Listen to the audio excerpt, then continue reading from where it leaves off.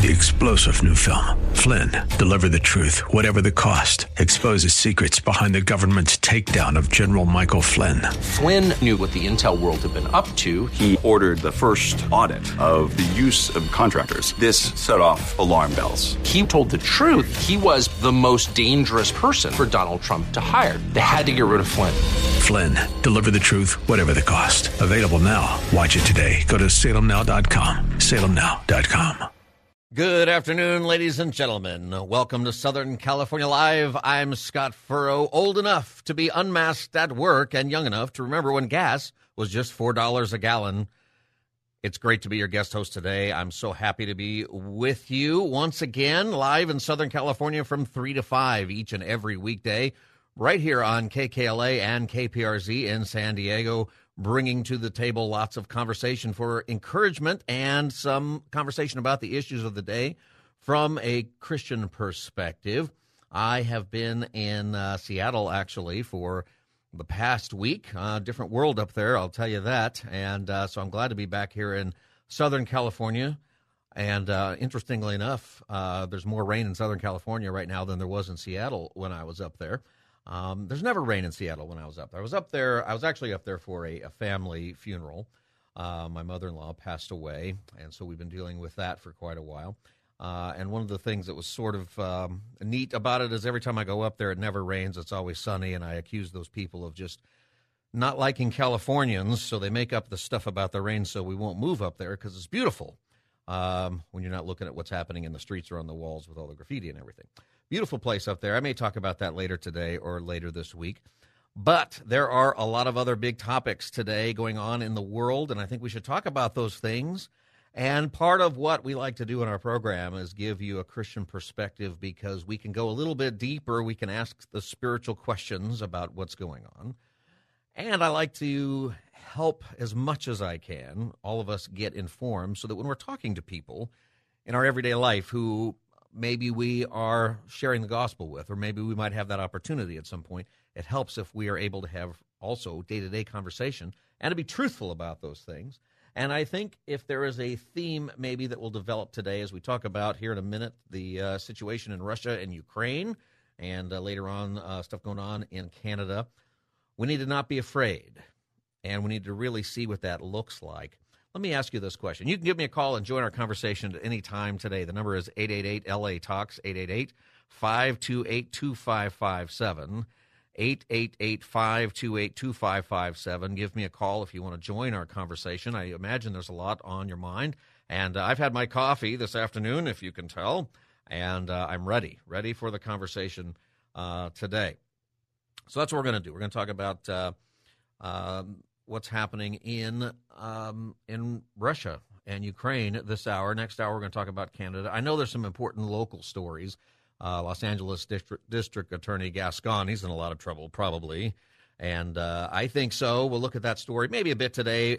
I think it's huge. It deserves a little bit more time and a lot of consideration because of issues of justice that are right here in our own town, our own cities that we live in here in California. We have a recall election that happened in San Francisco that I think is a preview of what's coming in Los Angeles and maybe even San Diego pretty soon, and maybe even in the smaller towns where we are. So we'll get to those things. I know that they're on your mind. But the big story of the day, of course, is Putin finally has marched into Ukraine, and the president spoke on it just a couple of hours ago, President Biden. And I want to go through some of Biden's remarks and talk about it and maybe get your thoughts about what's going on. I've been telling you for a while that I think this is a big deal. I think that when we get around to our election next fall, foreign policy will probably be the big issue, not COVID. COVID might even go away. In England today, they just decided they're done. So there you go. But the biggest news, of course, is what's going on here. And as we talk about this, I want you to think about why we are called not to be afraid. One time, whenever 9/11 happened, in 2001, I was a pastor of a young adult group, and all young people, post-college, great ministry to be a part of. And when 9/11 happened, there were a lot of questions. There was a lot of philosophical problems that people had because some of those kids have been taught there's no such thing as evil in the world, and then they just saw it on TV. happen, and they had to reconcile that. And also it was scary. We were attacked. They had grown up in a period of time of historical peace. Most of us, if you've been around, for the last, 45 years, this really has been a peaceful time, with obvious some exceptions, but for the United States overall in history. And one of the things that I wanted to convey is that nations invading other nations, superpowers going head-to-head, even nuclear powers going head-to-head, is not new. And yes, there are things to be concerned about, deeply concerned about. Yes, we need to be praying for President Biden. We need to be praying for all the leaders in Europe. We need to pray that President, if that's his title, Putin, what is he? Is he the General Secretary? Are they back to the Soviet Union now? That's what they used to call him. We'll just call him General Secretary Putin, something like that. We need to pray for that guy, that he would change his mind about what it appears he wants to do. Anyway, I was talking about 9/11 and trying to make the point that we've been here before, and I showed an old video from the 1950s. It was a cartoon, and the cartoon, some of you will remember this. I actually went through this drill up into the third grade. I grew up in Palmdale, and Edwards Air Force Base not too far away. And up until the third grade, we had nuclear drills. Do you remember this? And you had to get under your desk, and they would say, when you see the flash, get under, like if you're close enough to see the flash, it probably doesn't matter what you do. But that was what it was. And there used to be a cartoon in the 50s with this turtle that would hide in a shell, and it had a song, and it was called Duck and Cover. And the song went, duck and cover. When you see the flash, what do? Duck and cover. Well, in this video, though, from the 50s, it's black and white, and it has teachers jumping over her students and covering them in the corner of the classroom. Teachers, flying in front of their kids, and there's a flash and there's fire. And what I thought I was communicating is, hey, the world's had scary moments before, and we can trust the Lord, and we can do it. Instead, I was just scared and upset. So many teachers that were in that group, young teachers who were just feeling like, oh my gosh, you mean I might have to jump in front of my kids and save them from, a plane crashing into the school or something? So I want to make clear here that I do not take this stuff lightly. And in fact, I think what's going on in Europe is tremendously serious. It will affect us. Leon Trotsky once said, you may not care about war, but war cares about you. I promise you, this is already affecting your life, probably at the pump. It's going to affect in some other ways. There are lots of ways that the world is tied together, and so when a nation like Russia makes a move into a nation like Ukraine, maybe that seems like it's really far away and it shouldn't matter, but it's going to impact us significantly, and we'll feel it. But I'm telling you all this because I want you to know this. Don't be afraid. The world has gone through tremendous difficult times before, and maybe this won't pan out into something terrible. This is why we need to pray for our leaders. Maybe there are ways to deal with this that are not going to escalate it. But even if it gets hard, even if it gets difficult, Jesus is still on the throne. And even if this is something that is going to be frightening for a while, you know what? We're called to make disciples. We're ambassadors of Christ, and we have the truth. We have the answer for all of this. Why is it that these countries sometimes go to war? Well, it's not it's not because they have some deep-rooted faith. It's because they want something. They want power. They want money. Putin has his agenda for doing it because he wants to restore Russia, apparently, to the old days. So there you go. So I want to get into it. We'll get into Biden's speech President Biden's speech, because he just gave that a few moments ago, and I'll share some clips for you. You can call at any time if you want to join the conversation, 888-528-2557. I would especially like to hear from you if you're from Ukraine, or maybe you're from Belarus, you're from that area, and you've immigrated here, or you are visiting. Maybe your family is from that region. Maybe you have stories from the old days of Soviet domination, if you're old enough for that. I think we need to hear those stories. I think that now is the time to get those into our memory, not just into our conversation, not just because we need to hear them because of what's current, but also that those things happened in the past, and we can look forward to how to deal with these things better in the future. All right, are you with me there? So let us not be afraid. Let us instead trust the Lord with all the things that the Lord is doing. Trust the Lord that this is whatever's happening in the world right now, all the crazy stuff that we're seeing, it's not outside of his plan. God is not looking down going, what is going on down there? I had no idea Putin was going to do that. In fact, I didn't think he was going to do it. I thought Biden was nuts, but nope, he's doing it. So that's what it is. So a couple hours ago, Biden gave a speech responding to the invasion. Let's go with clip number 1, Wilbert. And he bizarrely asserted that these regions are no longer part of Ukraine and their sovereign territory. To put it simply, Russia just announced that it is carving out a big chunk of Ukraine. Last night, Putin authorized Russian forces to deploy into these regions.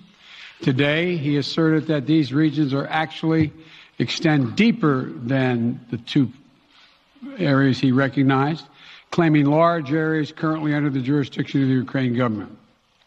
He's setting up a rationale to take more territory by force, in my view. And if we listened to his speech last night, and many of you did, I know, he's setting up a rationale to go much further. This is the beginning of a Russian invasion of Ukraine, as he indicated and asked permission to be able to do from his Duma.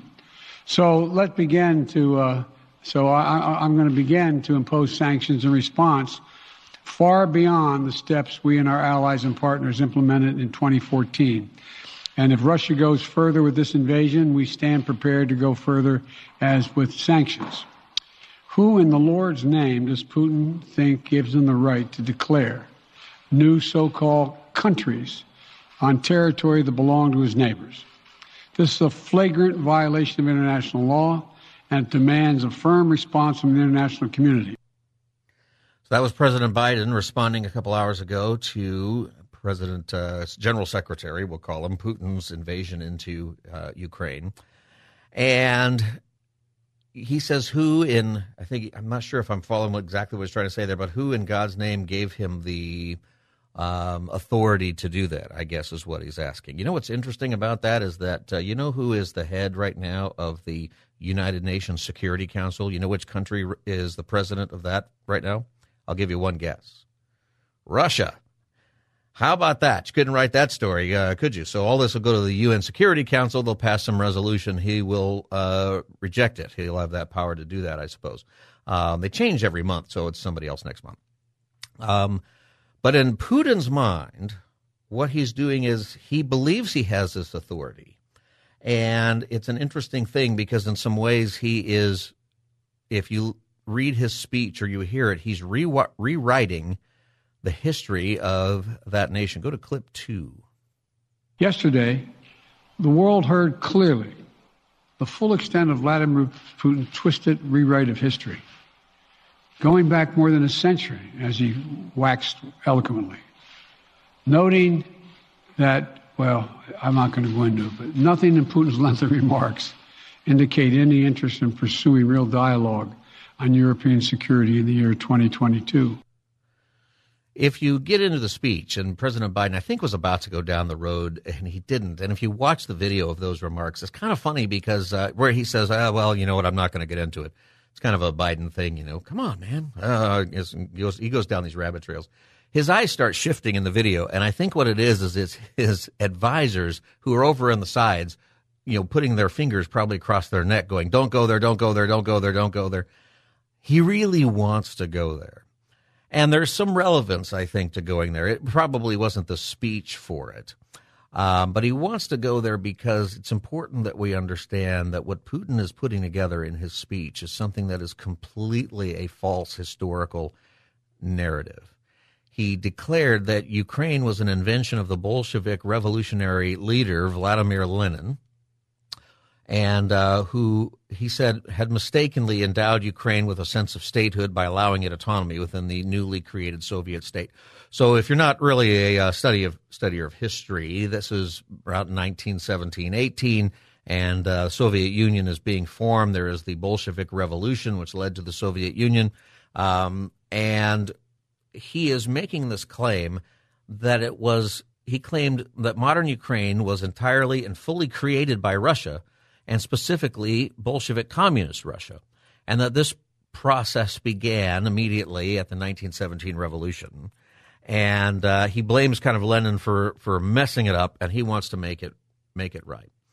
The New York Times, of all places, responded to this way. They said in the article today, as a misreading of history, it was extreme even by the standards of Mr. Putin, a former KGB officer who has declared the Soviet Union's collapse the greatest geopolitical catastrophe of the 20th century. Ukraine and Russia, they continue, share roots stretching back to the first Slavic state, a medieval empire founded by Vikings in the 9th century. The United States Embassy today tweeted out pictures of churches and cathedrals that are 1,000 years old in Ukraine. And so they showed these cathedrals from, I think, 1099, 1112, 1160, and those things are still standing. And then they showed a picture of a swamp, Moscow, from 1110, 1109, the same years. Nothing's in Moscow. And just to make the point that the things that Putin is saying is just made up. This is something that really does harken back to a time where the Soviet Union, and I thought about this, in the old days of the Soviet Union, the students were taught alternate histories of all kinds of things. They were taught different roles the Russians played in different things in history, and they weren't really taught well. The historical events. There are lots of jokes about, Shakespeare being written is much better in the original Russian, and things like that. And that maybe Putin believes some of the stuff he's saying. I don't know. Maybe that was part of his upbringing. I doubt that he fully believes that. I think he has some other claims. But the history of Russia and Ukraine, they are intertwined. They have shared Orthodox Christian religion, Russian Orthodox, different kinds of Orthodox faiths that maybe you've been, they're not really denominations, but different branches of the church in different times. So there's certain things that he says that are true, but it's intertwined with things that are simply not true. So what's happened is Putin has put together a rewrite of history. This is what people who are tyrants do. They will state something that's historical and they'll claim it's historical, but it's actually false. It pushes another agenda. This is why education in history matters. This is why in our schools we need to be teaching what goes on. It's okay to ask questions, and it's okay to wonder, are there things that we're teaching that are just sort of, an American perspective that doesn't have the perspective of the rest of the world, or maybe we leave things out. It's okay to ask those questions, but the good thing is that we have a country where we can do that. But at the end of the day, we want to make sure that what we're talking about is true. I'm Scott Furrow. I'm your host for today on Southern California Live. We're talking about the Russian invasion and talking about Biden's speech. If you want to join the conversation, 888-528-2557. 888-LA-TALKS is that phone number, 888-528-2557. You can also send me an email at any time at socallive@kkla.com, socallive@kkla.com. What Putin is arguing is that the Ukraine is historically really owned by Russia and that Russia has a right to it. That is the argument that he's making. Because at one point they did control Ukraine, and now they don't. And it's pretty remarkable. It's a remarkable thing to say. Let's go to clip number 3 from Biden's speech today. As we respond, my administration is using every tool at our disposal to protect American businesses and consumers from rising prices at the pump. As I said last week, defending freedom will have cost for us as well and here at home. We need to be honest about that. But as we do this, I'm going to take robust action to make sure the pain of our sanctions is targeted at the Russian economy, not ours. We're closely monitoring energy supplies for any disruption. We're executing a plan in coordination with major oil-producing consumers and producers toward a collective investment to secure stability in global energy supplies. This will blunt gas prices. I want to limit the pain the American people are feeling at the gas pump. This is critical to me. So the president has instituted sanctions, financial penalties on Russia. A question that people are asking is this going to make any difference? And one of the things that I think we should be aware of is these sanctions so far are significant, but they are less than our current sanctions on Iran. So they're significant, but they're not a lot. They're a lot. I don't mean they're not going to hurt Russia, but they're going to have an impact on us also. And at some point, we're going to feel it. We're already feeling it probably at the pump. Maybe that's happening for some other geopolitical reasons, but we will likely feel it. Did you know, I didn't know this, that the United States in 2021, just last year, imported between 12 million and 26 million barrels of crude oil from Russia every month. Every month. In November 2021, the most recent figures on record, the United States imported 17.8 million barrels of oil just 1 month from Russia. That's pretty significant. And see, that's where it's going to hurt us at the pump, because if we're going to increase sanctions, then at some point that gets put on the table, doesn't it? We're not going to pay for energy. A piece of good news is that Germany is canceling the Nord Stream 2 pipeline. They're not going to open up that. However, what's also true is there are many pipelines going into Russia and the surrounding nations that could potentially be involved here. So there are energy questions for all of Europe and for the United States that matter. This is a big deal, my friends, what is going on. How do you feel about it? What are your thoughts? Do you have any input on it? Give me a call, 888-LA-TALKS, 888-528-2557. And you can, especially if you are from Ukraine or you're from that area, maybe that's your background. We'd love to hear your thoughts on this. Maybe you're from Romania. This will begin to affect Romania, Belarus, some of these nations that are in the former Eastern Bloc nations of the Soviet Union. There are some stories that you have. We'd love to hear them. If you want to give me a call, 888-528-2557. You're listening to Southern California Live. This is the Tuesday edition. I'm Scott Furrow. I'll be back in just a couple of moments. Stay tuned.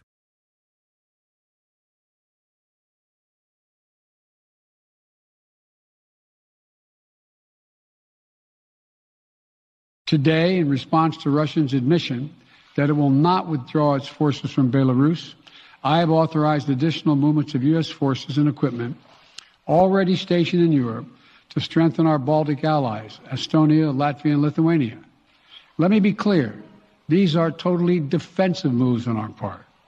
We have no intention of fighting Russia. We want to send an unmistakable message, though, that the United States, together with our allies, will defend every inch of NATO territory and abide by the commitments we made to NATO.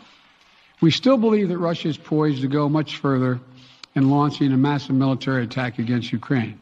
Hope I'm wrong about that. Hope we're wrong about that. But Russia has only escalated its threat against the rest of Ukrainian territory, including major cities and including the capital city of Kyiv. There are still well over 150,000 Russian troops surrounding Ukraine. And as I said, Russian forces remain positioned in Belarus to attack Ukraine from the north, including warplanes and offensive missile systems. Russia's moved troops closer to Ukraine's border with Russia. Russia's naval vessels are maneuvering in the Black Sea to Ukraine's south, including amphibious assault ships, missile cruisers, and submarines. Russia's moved supplies of blood and medical equipment into position on their border.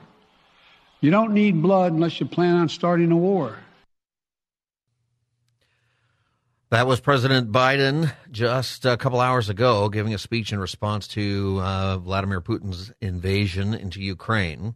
And he is painting a pretty dire picture of what it looks like is going to happen, that militarily speaking, it looks like Putin is going to take not just a couple of regions that he's claiming as his own, but probably the whole country. It's threatening neighboring nations. Sweden and Finland, who are not parts of NATO, have discussed openly today maybe they ought to join. And I think maybe one of the most troubling things that Biden talked about there was that we believe, probably rightly so, that there are medical field units that the Russians have prepared that include blood for blood transfusions and things like that, that you wouldn't be doing that if you didn't think you would need it. That was one of the best analyses that I saw. There were different experts, so-called experts, claiming that the Russians were going to invade. Some said they are not going to invade. One of them said the reason they're going to invade is simply because they've spent all this money putting everything down there. They can't really afford to go down there and do all this just to make a political statement. They're going to do something.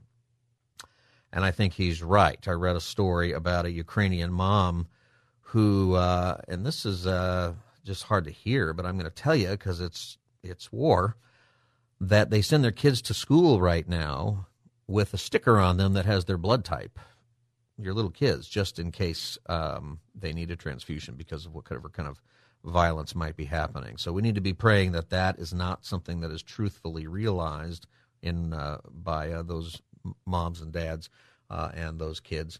So we're talking about Russia and all of the issues related to that, how it's going to affect us, and in that clip from the president, you also hear how it's affecting our armed forces, and maybe that affects you as well. My nephew, we're very proud of, is a Marine. He's at Camp Pendleton, and he's set to retire here in a couple of months, but he's concerned that all of this is going to change those plans, that they're not going to let him retire. He's spent 3 tours of duty in Iraq, and they're all pretty serious. We're very, very proud of him. 888 LA Talks is the number, 888-528-2557. Let's go to Aaron in Los Angeles. Aaron, welcome to Southern California Live. Oh, hi. Thanks so much for having me on. Hi. You're welcome, Aaron. Just listening to everything regarding Ukraine. It's a very meaningful subject for me because I've spent a lot of the last years working in Ukraine and in Poland and Romania and Bulgaria, the part of the work that I do. And I think, like, for me, the hardest thing that I hear when we talk about these things is there's this, funny ignorance, really, to what is Eastern Europe. I mean, most people, when you say Europe, are only thinking of this western half, which is really 2/3 the size of Eastern Europe. And there's it's like this kind of bed we left unmade, really, from the Cold War.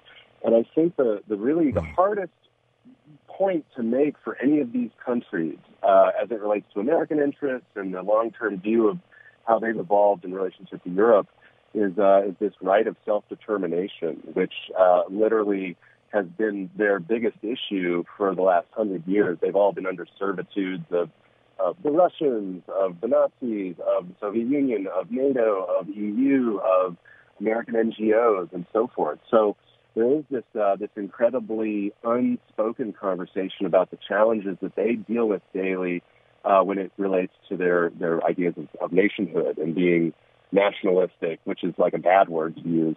And so for me, the biggest thing that's missing from this conversation always is to talk about the amount of Russian people that live in this section of the Ukraine. There's about 4 million, 5 million people that are like Russian passport carrying, Russian speaking, what are called ethnic Russians. And their voice is like completely bottled as separatists, like, that are causing trouble. And that's, of course, not the case. I mean, when you look at the voting across Ukraine for Timoshenko and Yanukovych, all the eastern half of Ukraine, of course, was for the pro-Russian former leader Yanukovych, and I guess this is all again a part of the optics that you're talking about when looking for the truth of these matters, which for me as somebody who's spending a lot of time there, very compassionate about the region, and works with the people on the ground there. It's a tough one. Sorry, thanks for letting me go on like that. Yeah, I appreciate you calling. What do you do, Aaron, for a living that brings you over there? I'm a curator of contemporary art, and a lot of my research right now is looking at the NGO movement and the impact that the NGO movement has had on the visual cultures of Eastern Europe in the 90s. So we're talking about right at this time when the bed's getting made or unmade, and so a lot of my work is like I've been doing this very forensic research to show how contemporary art was used as a political weapon, even for how in the expansion of what we call kind of neoliberalism and Western imperialism or whatever, contemporary art was used as a kind of a frontline move to limit test society in the former closed societies that they were to help, in effect, serve the purposes of the NGO and better understand how to better infrastructure and all that stuff. So it's a lot of stuff.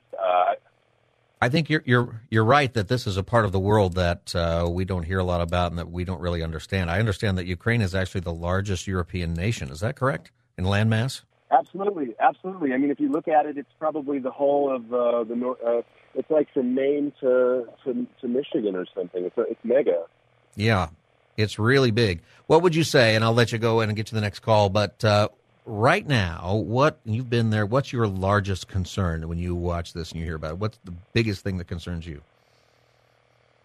I'll be honest with you. It's a lot to do with this what you talked about, this creation of truth around it. I mean, we were promised a Russian pretext to start this war, and that to me got into a real realm of like openly talking about false flags and Alex Jones material to have us understand that this is a priority or a reality or a truth. I mean, both sides are guilty of active measures, tactical media, all these kinds of games that are played to help trigger the optics of consensus. And that, to me, is, I think, the hardest thing when you sort of see, first of all, never a clear identification of what the U.S. interests are in this region, because it's not just to stick up for NATO. It's not just to stick up for the Ukraine. There's a lot more to it. No one talks about the Black Sea. Right, there's more. The trade route. The Black Sea is an enormous trade route that that's not getting talked about at all. Another thing that's scary is that we work in Poland, and no one talks about the migration crisis that this is going to trigger. Like in Poland, they received in 2015 1 to 1.5 million Ukrainian refugees, and they are all very much assimilated and a part of the community, and it's very much a harmonious thing that they took on as a nation that opened their borders. But they're like, we don't want war because we can't handle bringing in 5 million people, which is what will happen. And they're not going to go anywhere else in Europe. They're going to go to Poland because these are the exact, it's a similar culture, similar language. And so the Polish people who are getting such a terrible reputation for their border control, they have to almost. It's like these are all stories that aren't talked about, though. Yeah, you're right. Aaron, there's a lot more we could probably say on that. I really appreciate your call, and that's something that, thank you for calling Southern California Live. I think that's one of the pieces here. There's many things that he brought up here. I heard somebody commentating today on this who said, most wars are kind of started by accident, where there's some other agendas, some politics, some power, a lot of things to do economically, and they spin out of control into something else. And it becomes very bloody and dangerous, and hopefully that's not where we're headed. That's why we need to pray for our president and people who are leading, that they make the right choices right now. Jack from San Diego, welcome to Southern California Live.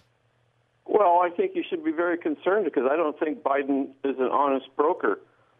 He created a crisis on our southern border. That's what we should be concerned about. But he talks about diplomacy, and I'll ask you, what has he offered? What has he offered to Russia? Well, I think that, I thank you for your call, Jack. We got to go to a break here in just a minute, but diplomacy is coming off the table. We were going to have a meeting. They scheduled a tentative Putin-Biden summit, but that now is off the table, I read not too long ago. And I think that most of the world leaders have thought that there's not really a diplomatic option here, that Putin's not going to listen, that he's made up his mind. This happened on the 8-year anniversary of the uprising that got the Russians out of Ukraine and Crimea just a few 10 years ago. And there's a lot of calculation to that. Whether or not there are other things going on with the president, obviously Ukraine has been in our news for controversies with President Biden, even President Trump. And it is certainly a question that is going to have to be asked and answered. What are the potential conflicts of interest that maybe our leaders have? Aaron, our previous caller, talked about the trade routes in the Black Sea, and there are so many other questions here economically. The reason that Putin wants it, frankly, is probably those trade routes and economic. Russia is basically a dying country that cannot afford to stay around. They're not having babies. a lot of their land. They have huge land mass, but they can't do anything with it. It's a tough position as a country, and what he's choosing to do is what tyrants have done for a long time. They just take what is not theirs.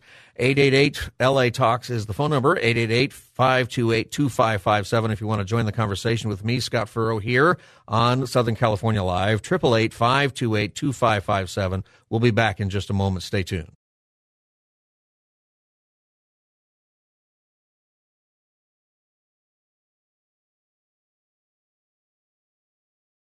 Welcome back, everybody. Southern California Live. Scott Furrow with you today. 888 LA Talks is the phone number, 888-528-2557 if you want to give me a call. This hour, we're talking about the Russian invasion of Ukraine. I always want to say Soviet, just is right there on the tip of my tongue, the Soviet, because it's kind of the same. And, you know, things change. One of our callers in the last hour, Aaron, who had a lot of experience over there, he talked about the right of self-determination that we gave these Eastern European countries. And, you know, some people, historians, have speculated that maybe we should have done more to help them determine to be in NATO and to ally with us at the fall of the Soviet Union. And, you know, after World War II, we had the Marshall Plan, where we spent a lot of money and time rebuilding mostly Western Europe and strengthening it against what was becoming the new enemy for us, the Soviet Union. And the Soviets spent their time taking over, you know, not necessarily as far as, you know, actual annexation, but exerting control over Eastern Bloc nations. Most of these that we've been hearing about, including Ukraine. And when the Cold War ended, if you were around for that, there was a lot of celebration, a lot of freedom, a lot of good things happened, I think, as far as people beginning to see how much freedom they can have without being under the thumb of the Soviet government. There is a good argument, though, that says we should have done more to help people, particularly in Eastern Europe.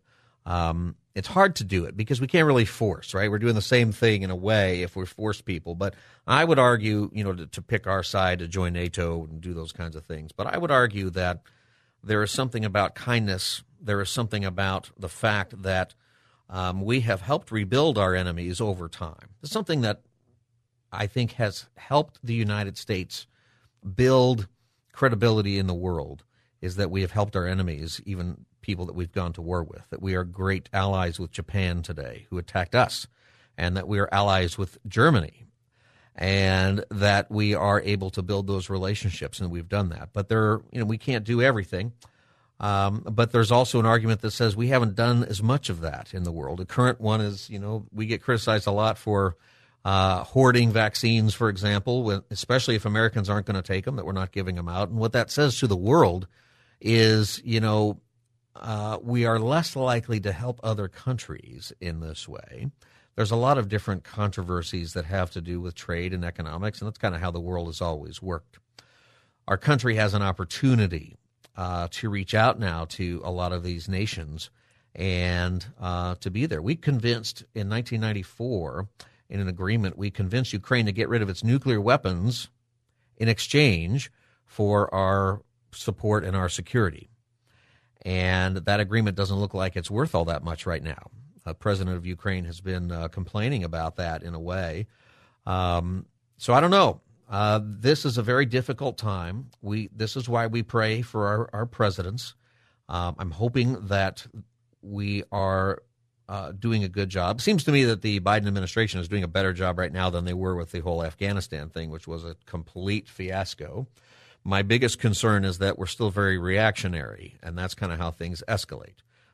We didn't impose sanctions because the troops were there. We waited for the essentially declaration of war. Now we impose sanctions, but it's only part of the sanctions. There's more that we can do. And then when he enters into new parts of Ukraine, I imagine we'll have greater sanctions, and then he's going to keep going into Ukraine because his only other option is to turn around and go home, and that's probably not going to be something Putin's going to do. And where's this going to go? What are the different things? So I want to encourage you to pray. It does affect us here at home. It's going to affect us economically. Gas prices is the big one. And I want to remind you that many of us, when we see $5 a gallon gas, and it could be $6, $7 a gallon gas, many of us, our thoughts are, well, I can't go out to eat as often, or I can't go to Starbucks, or I can't, maybe I should get an electric car. Some people speculate that that's the reason, the real reason it's going up is we want to do that. But I also want to remind all of us, especially believers, that many among us, the gas prices are economically destructive. I mention this most of the time when we're talking about gas taxes, because gas taxes, energy taxes, I understand, taxation, and that, maybe that kind of tax is good. If you're going to buy gas, then you should help pay for the roads if that's what it actually goes for, that kind of argument. But if you're really poor, the difference between $4 gas and $5 gas is enormous. It can be the difference between keeping your job and needing to find another job close to home that maybe doesn't even pay as much. It can mean you can't afford to get to your workplace. It can mean that you have to take the bus or the train, Metrolink instead, and many people would like you to do that, but it takes a lot longer most of the time. I can drive downtown from my house in 10 or 15 minutes. I can take the San Diego trolley, and it takes 45 minutes. These things affect us. It affects our families, people who serve, because it's affecting their schedules. It's affecting where they're deployed, how they're going to be deployed. It's affecting their families. These things have an impact. I think that this could end up having significant effects on our life. One group is reporting that there could be computer hacks and other things that will affect us day to day. So this is not something that is likely to just go away. It could, I suppose. It could be that Putin's done what he's going to do, and that's it. And there might be some road to diplomacy that really does end it. But people are going to worry that it is just appeasement. And the way of things historically is that often good nations just appease these things. That you say, okay, that's enough. Hitler, you can take Czechoslovakia and you can take these nations, but don't cross this line. And they cross that line and we just redraw another line. We don't want to do that. Mostly, though, if I can just end this hour with this thought here. If this subject, or you're watching the news on this, just gets you afraid, maybe Psalm 27 can help you a little bit. David wrote this. David, of course, is a king. I don't know how often you think about David as a politician, but he was. He was a politician, and much like today's politicians, he did some very good things, but he also did some very bad things, as you know. And he had to deal with communications. He had to deal with war. He had to deal with trade. He had to deal with all of those things that you have to do if you find yourself king of some country at any time in human history. And the thing about David is that he always turned back to the Lord. Even in his darkest times, he was able to turn back. Psalm 27, Psalm of David, he said, "The Lord is my light and my salvation. Whom shall I fear? The Lord is the stronghold of my life. Of whom shall I be afraid? When the wicked advance against me to devour me, it is my enemies and my foes who will stumble and fall. Though an army besiege me, my heart will not fear. Though war break out against me, even then I will be confident." Maybe you're feeling like this is something that's far away, but you feel besieged by it. And you're watching the news and you feel these things. We've certainly felt besieged by coronavirus and all the restrictions and all of that, and the politics are going on related to that. Next hour, we're going to talk about what's going on in Canada and how that should make us think about things in our own country. And he says, David says, though war break out against me, even then I will be confident. Can I ask you this question? Are you confident? Are you confident in the Lord during these uncertain times? We live in crazy times. I'm a student of history, and I agree with the idea. Some people say that history repeats itself. Somebody else said history more likely rhymes. I agree with that. We've seen the same thing kind of happen in different ways, but we're seeing something globally now that used to happen, and then what would happen is a bunch of people would get on a boat and go somewhere else and start a new country. What happens now? Where are you going to go? That might be one of the greatest differences in our time today, and maybe one of the greatest reasons why we should pay attention to what's going on, be involved in our own country, educate ourselves to what's true. Because another thing about war and all of these things, and our callers touched on it today, is that we often don't know what's true. There's often political agendas that are personal, political agendas that are other, that we don't hear about, that we find out about later. There is a lot of things going on. There's a lot of confusion. It's called the fog of war, right? There are things going on right now that might be reported today as true, but tomorrow they're reported, it's not really true. That's normal. Sometimes we get different reporting because somebody wasn't telling the truth, but a lot of the time the reason reporting changes is because new things are revealed and better witnesses come forward. And when the smoke clears and you see what really happened, you really begin to understand it.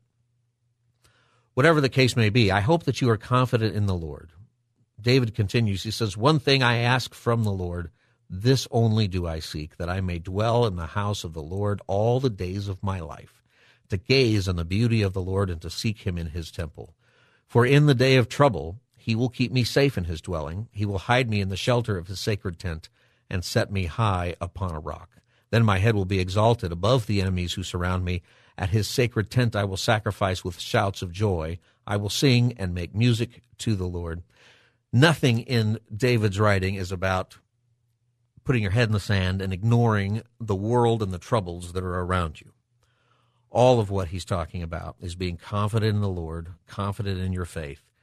And that's how we should be today. We should do what the Lord tells us. We should be rejoicing in the fact that we have salvation in Jesus Christ that is not going to be taken away, that what's going on in the world is not something that is confusing to God, even if it's confusing to us, and that the promises of God are true, that history is barreling toward a conclusion that is predicted, and it's right there in your scriptures. I tell people all the time now, actually read the book of Revelation. Don't just go listen to somebody talk about it. Go sit down and read it for yourself. You won't understand some of it, but a lot of it you will. The point is very, very clear.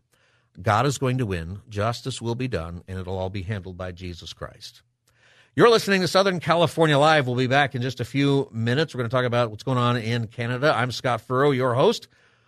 I'll be back in just a few minutes. Stay tuned. 3-star General Michael J. Flynn, head of the Pentagon Intelligence Agency, knew all the government's dirty secrets. He was one of the most respected generals in the military. Flynn knew what the intel world had been up to. He understood its funding. He ordered the first audit of the use of contractors. This set off alarm bells. The explosive new documentary, Flynn, Deliver the Truth, Whatever the Cost, uncovers the facts behind this scandal. Flynn told the truth. He was the most dangerous person for Donald Trump to hire. I find out the worst enemy that I'm going to face in my life is right here in America. They took my assessment and they wanted me to change it. And I was like, I'm not changing it. They had to get rid of Flynn. With in-depth interviews, archival footage, and never-before-seen personal records of the man behind the headlines. I just felt like I was drowning. Flynn, Deliver the Truth, Whatever the Cost. Available now. Watch it today. Go to salemnow.com. salemnow.com.